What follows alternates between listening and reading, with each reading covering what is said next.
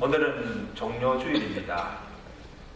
예수님께서 마지막 6월절을 제자들과 함께 보내시기 위해서 예루살렘으로 들어오실 때 사람들이 손에 종려나무 가지를 들고 흔들며 호산나 찬양하며 환호하며 예수님을 영접하였다는 뜻에서 종료주일이라고 했습니다.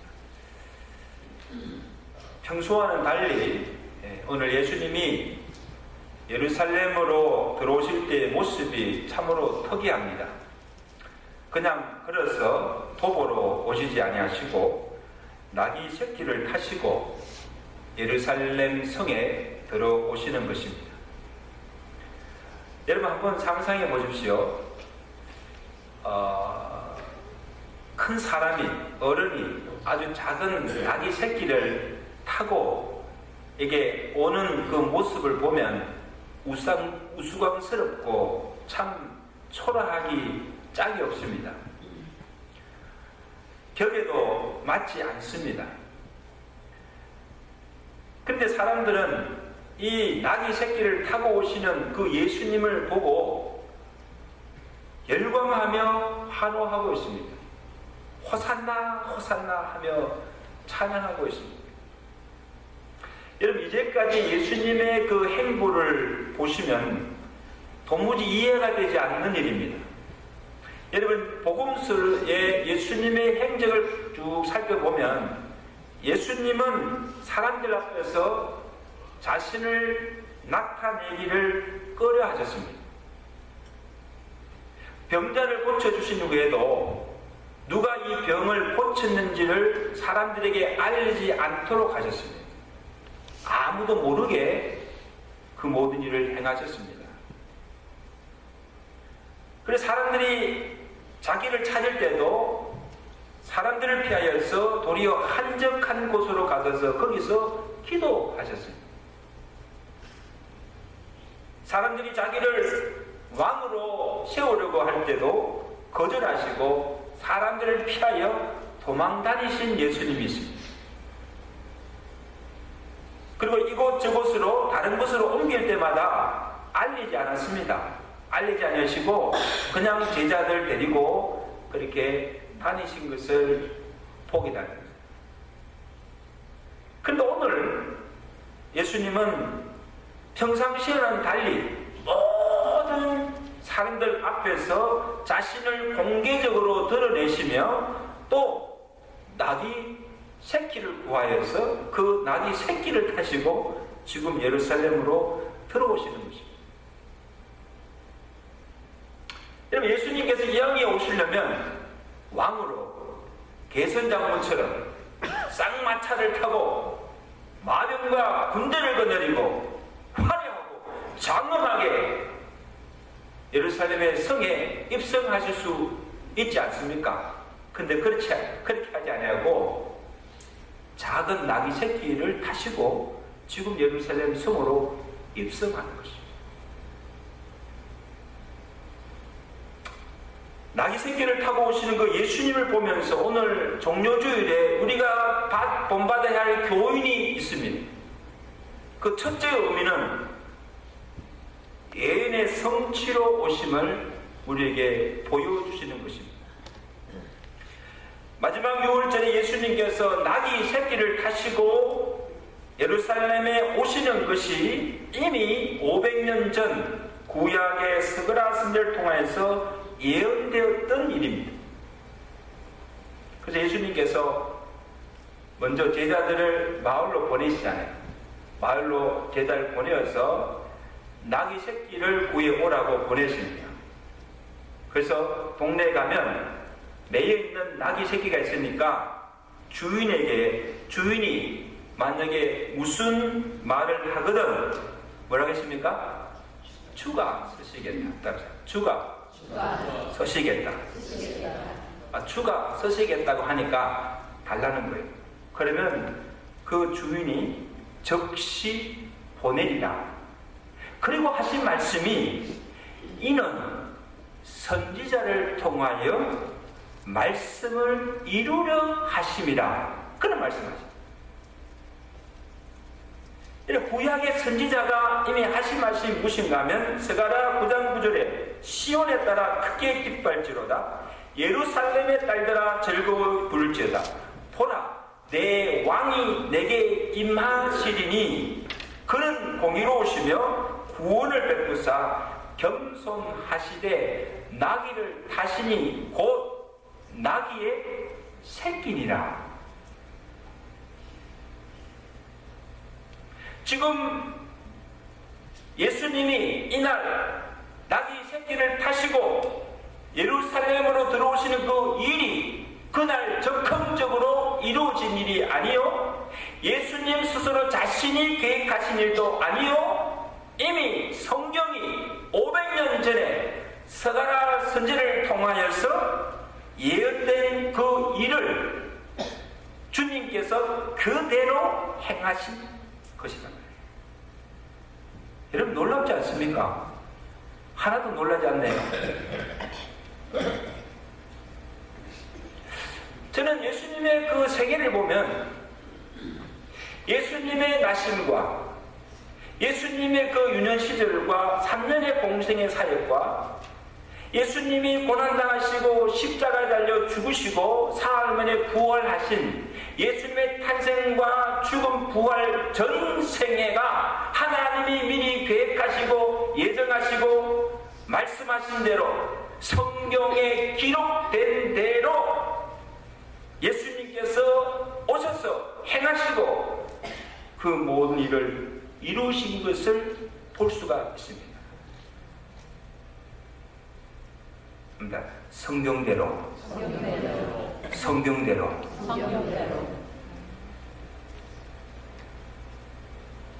여러분 예수님의 탄생 기사를 마태복음 1장에 예수님의 탄생 기사를 보도 예수님의 베들레헴에서 나시고 동정녀에 나시고 임마누엘 오신 그 모든 것이 마태복음은 기록하기를 이 모든 일이 된 것은 주께서 선지자로 하신 말씀을 이루려 하십니다.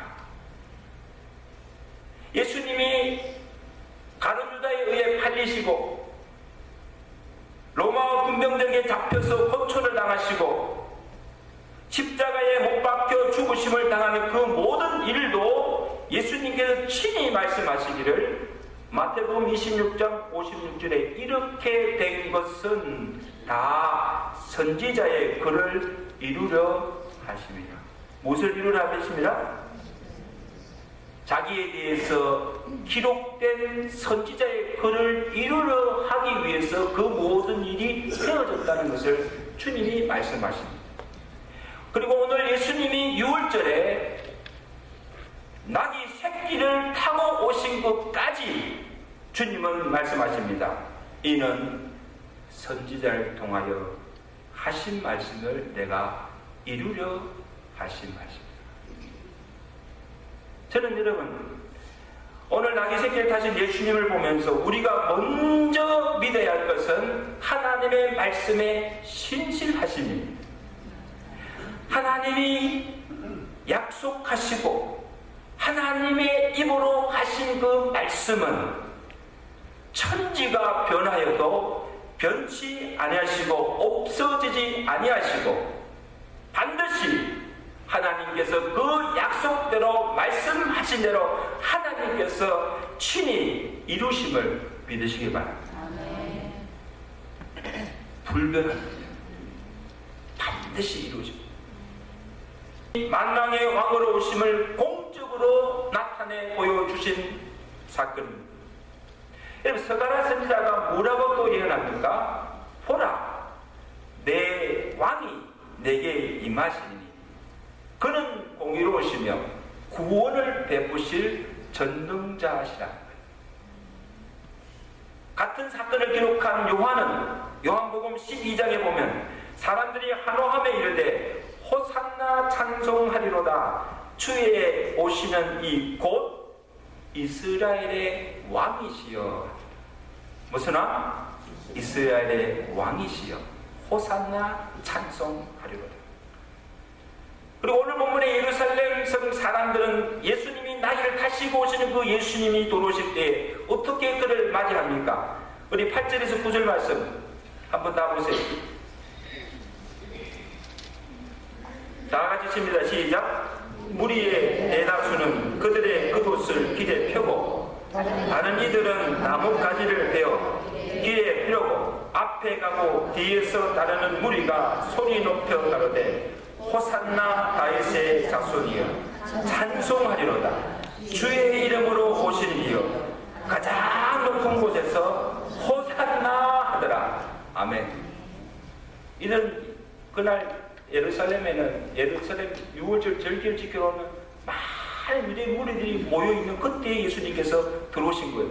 그 다 나귀 새끼를 타고 오신 예수님 보고 그냥 막 우스꽝스럽다고 웃고 그리 지난 것이 아니고 모두가 그 예수를 환호하고 있습니다. 겉옷을 펴서 피고 손에 동로나무를 가지고 들을 흔들면서 호산나 호산나 주의 이름으로 오시는 이여 찬송하리로다. 온 무리들이 찬송하면서 영광 돌리는 것을 보게 됩니다. 우리 성가대원들, 호산나 뜻이 뭐예요? 호산나. 예. 하나님 나를 구원하소서. 예수님은 나의 구원자이심을 선포합니다. 합시다. 예수님은 나의 구원자이십니다. 구원을 베푸실 전능자이시로다. 호산나 호산나. 예루살렘 사람들이 성 사람들이 종로나무 가지를 들며 호산나 부르며 예수님은 만왕의 왕이시며 나의 주가 되시며 나의 구원자가 되심을 믿고 찬송한 거예요. 근데 여러분 예수님께서는 이들의 환호와 그들의 찬송을 기쁘게 받으셨다는 사실이에요. 할렐루야. 온 성이 떠들려 예수님을 환호하는 것을 본 바리새인들과 이 서기관들이 어떻게 합니까? 꾸짖고 그렇게 하지 말도록 막고자 할 때 예수님께서 그들 향하여서 하신 말씀이 무엇인가 하면 누가는 그것을 기록하고 있는데 같은 사건을 기록한 누가는 뭐라고 기록하는가 하면 내가 너희에게 말하노니 만일 이 사람들이 침묵하면 돌들이 소리 지르리라. 따라서 이 사람이 침묵하면 돌들이 소리 지르리라. 여러분 이게 무슨 말씀입니까? 너희들이 왜 막느냐? 가만히 두라는 거예요. 그들이 호산나 호산나 부르며 찬송하는 것을 막지 말라는 거예요. 왜 막느냐는 거예요. 만일 그들이 잔잔히 있으면 말 못하는 돌들이 소리질 것이다. 이 말씀은 예수님은 그들의 찬송을 기쁘게 받으셨다는 거예요. 그리고 그들이 하지 않으면, 그들이 찬송하지 않으면 돌들을 통해서도, 말 못하는 그 피조 세계를 통해서도 주님은 찬양을 받으시기를 원하시는 사실. 아멘. 모든 피조 세계가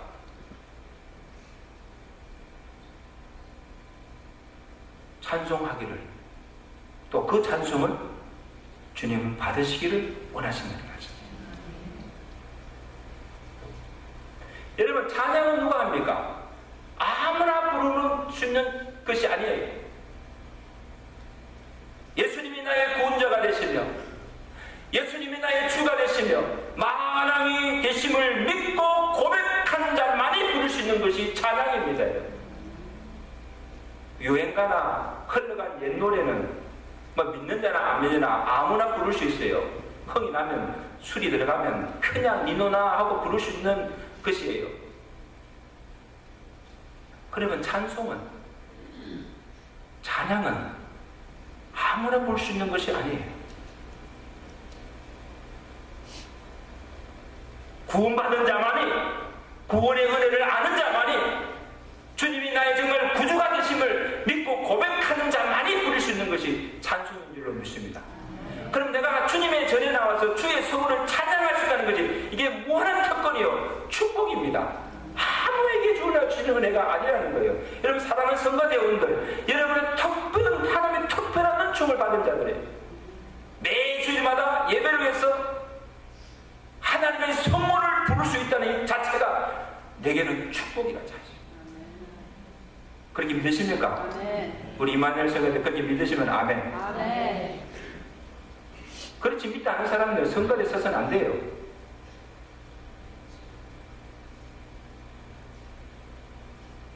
여러분이 성탄절이 되고 부활절 절기가 되면 왜 우리가 찬양을 준비하여서 예수님의 탄생과 부활을 찬양하는 이유가 어디 있습니까? 뭐 때문에 찬양합니까? 구원받은 은혜에 대한 감사의 표현이기도 하지만 무엇보다도 주님이 우리의 찬양을 받으시기를 기뻐하시고 영광을 받으시기를 원하시기 때문입니다. 믿으십니까? 누구를 위해서 그러는 거 아니에요. 사람들 귀를 즐겁게 하기 위해서 공연하는 게 아니에요, 여러분. 우리 성가대 잘한다 하고 사람들 모아놓고 공연이, 여러분, 이 성가는 공연이 아니에요. 하나님 앞에 하나님의 이름을 높이며 온전히 하나님께 영광을 돌리기 위해서 찬양하는 줄로 믿습니다. 그런 마음으로 성가대뿐 아니라 오늘 여러분 주일 예배에 나와서 찬송 부를 때 그런 마음으로 불러야 되는 거예요. 주일에 나와서 내가 하나님의 성을 찬양할 수 있는 자체가 특권이요, 내게 무한한 영광이 됨을 믿으시고 하나님의 이름을 호산나 호산나 부르며 찬송하며 영광을 돌리시는 오늘 우리 온 교회가 되시기를 주가 이제 축원합니다.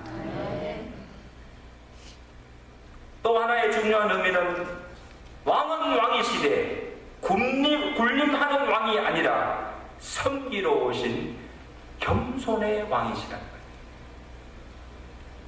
여러분, 하필 왜 낙이 새끼를 타십니까? 예언의 성취이기도 하지만 나귀는 겸손과 평화를 상징하는 동물입니다. 오늘 본문에도 언급하잖아요. 그는 겸손하여 낙이 곧 멍엄에는 짐승의 새끼를 탔도다. 이 나귀는 뭡니까? 겸손을 보여줍니다. 스가랴 선지자도 그는 공의로우시며 겸손하시사 나귀를 타시니 곧 나귀 새끼니라. 계속 강조하고 있잖아요. 나귀도 큰 나귀도 아니고 뭐예요? 새끼 나귀를 탔다.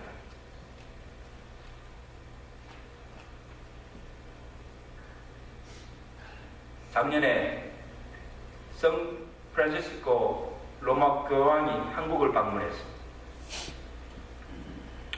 그때 교황이 타시고 다닌 차가 무슨 차인 줄 아세요? 에쿠스 타지 않았어요. 기아야에서 나온 가장 소형차 소울, 그 차를 탔어요. 오기 전에 먼저 교황이 탈 차를 교황 스스로가 그걸 택한 거예요. 여러분, 교황이면 국빈입니다. 국빈이 오면 나라에서 제공하는 차를 탑니다. 보통 최고급 세단이나 리무진을 타고 이렇게 쫙 다닙니다. 그런데 사람들의 상상과는 달리 평시민도 잘 타지 않는 작은 차 소울, 우리 주영이가 처음에 차 사러 갈 때 기아차 소울을 타라는 거 내가 사지 말라 그랬어요. 너무 작은 차니까. 학생들도 타지 않는 그 작은 차를 이 로마 교황이, 그 거구가 큰 사람이 조그만 차에 들어가서 타고 다니는 그 모습, 그것을 보고 온 국민들이 열광하며 환호하였습니다. 그리고 그 교황이 와서 하는 그 행보를 보면 작은 차를 타고 다니면서 그 자기를 환영하는 환우들에게 그냥 감내만 하는 것이 아니라 내려서 일일이 가서 악수하고 어린아이에게 안고 축복하시고, 그 다음에 고관들을 만나지 않고 엄성촌에 가서 장애인자들, 나은 자들 만나는 이런 교황의 모습을 보고 그의 검소함과 서민적이고 탈권위적인 소탈하고 겸손한 행보에 사람들이 놀란 거예요. 이전의 교황들에게서나 오늘날 교회계의 지도자들에게서 볼 수 없는 이런 모습을 보고 국민들이 감복하고 열광한 거예요. 그런 생각할 때 이 교황이 그때 무슨 아이디어를 냈을까? 바로 예수님이 오늘 이 나귀 새끼 가시는 것을 보고 아마 흉내내려고 그러나 싶은 생각도 듭니다. 내려보십시오. 오늘 예수님께서 예루살렘에 입성하시면서 어린 나귀 새끼를 타고 오셨다는데도 우리가 큰 의미가 있습니다. 무엇을 보여주는 것입니까? 왕은 왕이되 만왕의 왕으로 오시되 위세를 떨치는 교만한 왕으로 오시는 것이 아니라 겸손한 왕으로 오셨고 군림하며 영광을 얻기 위해 오시는 것이 아니라 섬기는 자로 종의 모습으로 오셨다는 사실을 보여주는 것입니다. 믿으시면 아멘. 여러분 지금까지도 예수님을 따르는 제자들이나 그게 모인 모든 무리들의 지금 온통 관심은 어디에 있습니까? 이제 예수님께서 오셔서 때가 되어서 왕으로 오셔서 이스라엘을 구원하여 내시고 백성들을 잘 살게 해 주실 것을 기대하고 지금 예수님을 환호하고 있는 거예요. 여러분 오늘 본문 앞장에 예수님께서 예루살렘에 들어오시기 전에 무슨 일이 있는가 하면 제자들 가운데 누가 서로 높이냐 누가 서로 높은 자리에 앉느냐 자리 다툼을 하고 있었습니다. 그리고 제자들 중에 어떤 제자들은 직접 예수님께 찾아와서 주여 주께서 왕이 되어서 나라를 다스릴 때 하나는 우편에 하나는 좌편에 앉게 해주셔서 이 말은 뭡니까? 높은 자리에 앉게 해서 영광을 누리게 해달라는 그런 청탁을 하고 있는 제자들입니다. 그때 예수님께서 그 제자들에게 뭐라고 말씀하십니까? 이방인의 집권자들이 그들이 임의로 주관하고 고관들이 권세를 부린 줄 너희가 알거니와 너희 중에는 그렇지 아니 너희는 그렇지 않다는 너희 중에 누가 크고자 하는 자는 섬기는 자가 되고 누구든지 어떠미 되고자 하는 자는 너희의 종이 되어야 하리라. 인자가 온 것은 섬김을 받으려 함이 아니라 도리어 섬기라 많은 사람의 대선물로 주려 함이라. 아멘. 한번 따라합시다. 인자가 온 것은 섬김을 받으려 함이 아니라 도리어 섬기려 하고 많은 사람의 대속물로 주려 함이라. 여러분 예수님이 이 땅에 오신 목적이 섬기러 오셨습니다.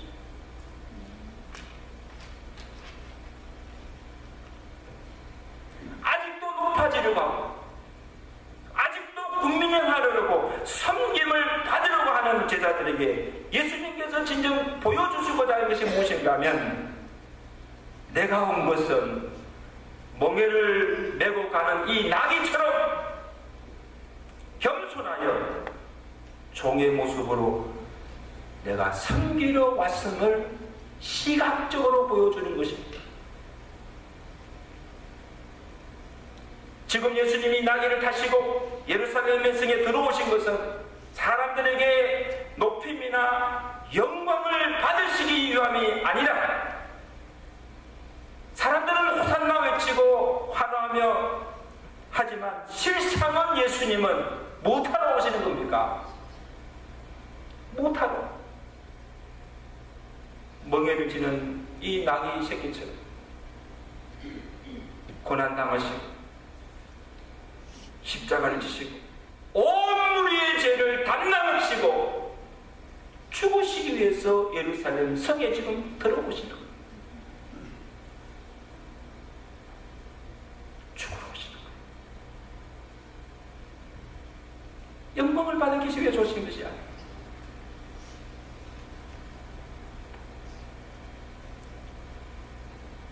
산성들은 왕이신 예수님이 나귀새끼를 타신 모습 속에서 오늘 우리가 본받을 본도 낮아지심과 겸손함.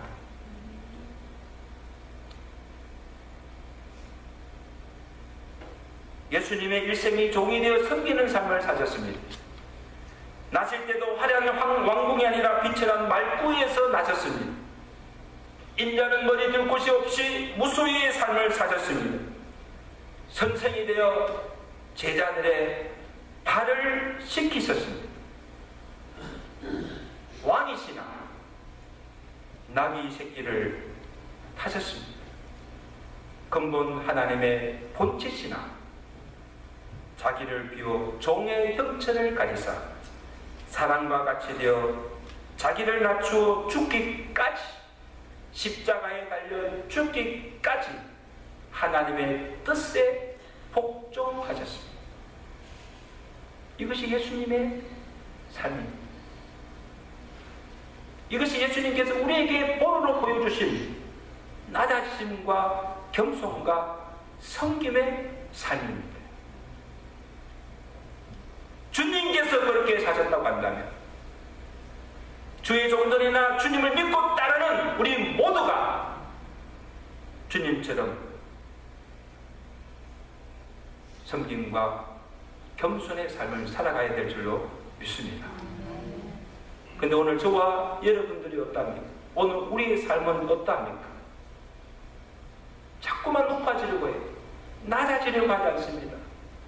높은 자리에 앉기만을 좋아하고 내려오기를 싫어합니다. 대접하기보다는 대접받기를 좋아합니다. 섬기기보다는 다른 사람을 군림하려고 하고 지배하려고 합니다. 남의 종이 되기를 싫어합니다. 그래도 내가 남편인데, 내가 그래도 우리 집에 아버지, 가장이고 아버지인데, 내 교회 목사고 장로고 기관장인데 힘을 줍니다.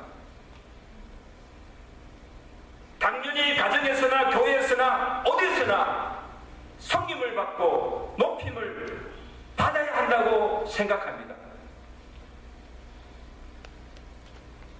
근데 주님께서 오늘 우리에게 보여주신 것은 종이 되어서 섬기는 자가, 자기를 낮추는 자가 하늘에서는 큰 자라고 말씀하십니다. 그렇게 믿으시면 아멘. 누가 큰 자입니까? 낮추는 자가. 자기를 자꾸 높이는 자가 아니고 자기를 낮추는 자가, 겸손한 자가 큰 자입니다. 높은 자리에 앉아서 섬김을 받는 자가 큰 자가 아니라 종이 되어서 섬기는 자. 하나님께서는 높은 자로 여겨주신 줄로 믿습니다. 산성도 여러분, 예루살렘 입성한 이후에 예수님의 한 주간의 행적을 가만히 보십시오. 영광을 받으신 것이 아닙니다. 고난을 받고 십자가를 지시고 대속물로 죽으심을 당하는 것을 보게 됩니다. 예수님에게서 이 한 주간은 예수님의 생애에서 가장 최고로 고통스럽고 십자가를 앞두고 그 전날 밤에 제자들에게 뭐라고 합니까? 내 마음이 심히 고민하여 죽게 되었으니 나와 함께 깨어 기도하라. 기도하기를 부탁하셨습니다. 사랑하는 여러분, 우리가 오늘날부터 고난 한 주간이 시작됩니다. 다른 날은 몰라도 이 고난 주간 한 주간만이라도 주님이 당하신 고난에 동참하시기를 바랍니다. 날 위해 죽으신 그 주님을 깊이 생각하며 깨어 기도하시는 성도들 되시기를 중하게 축원합니다. 정말 이 한 주간만큼은 주님은 날 위해 죽기까지 하셨는데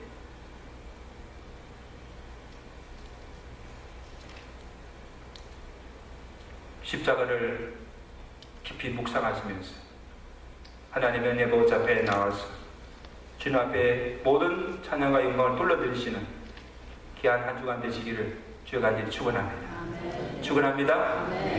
우리 한번 기도하겠습니다.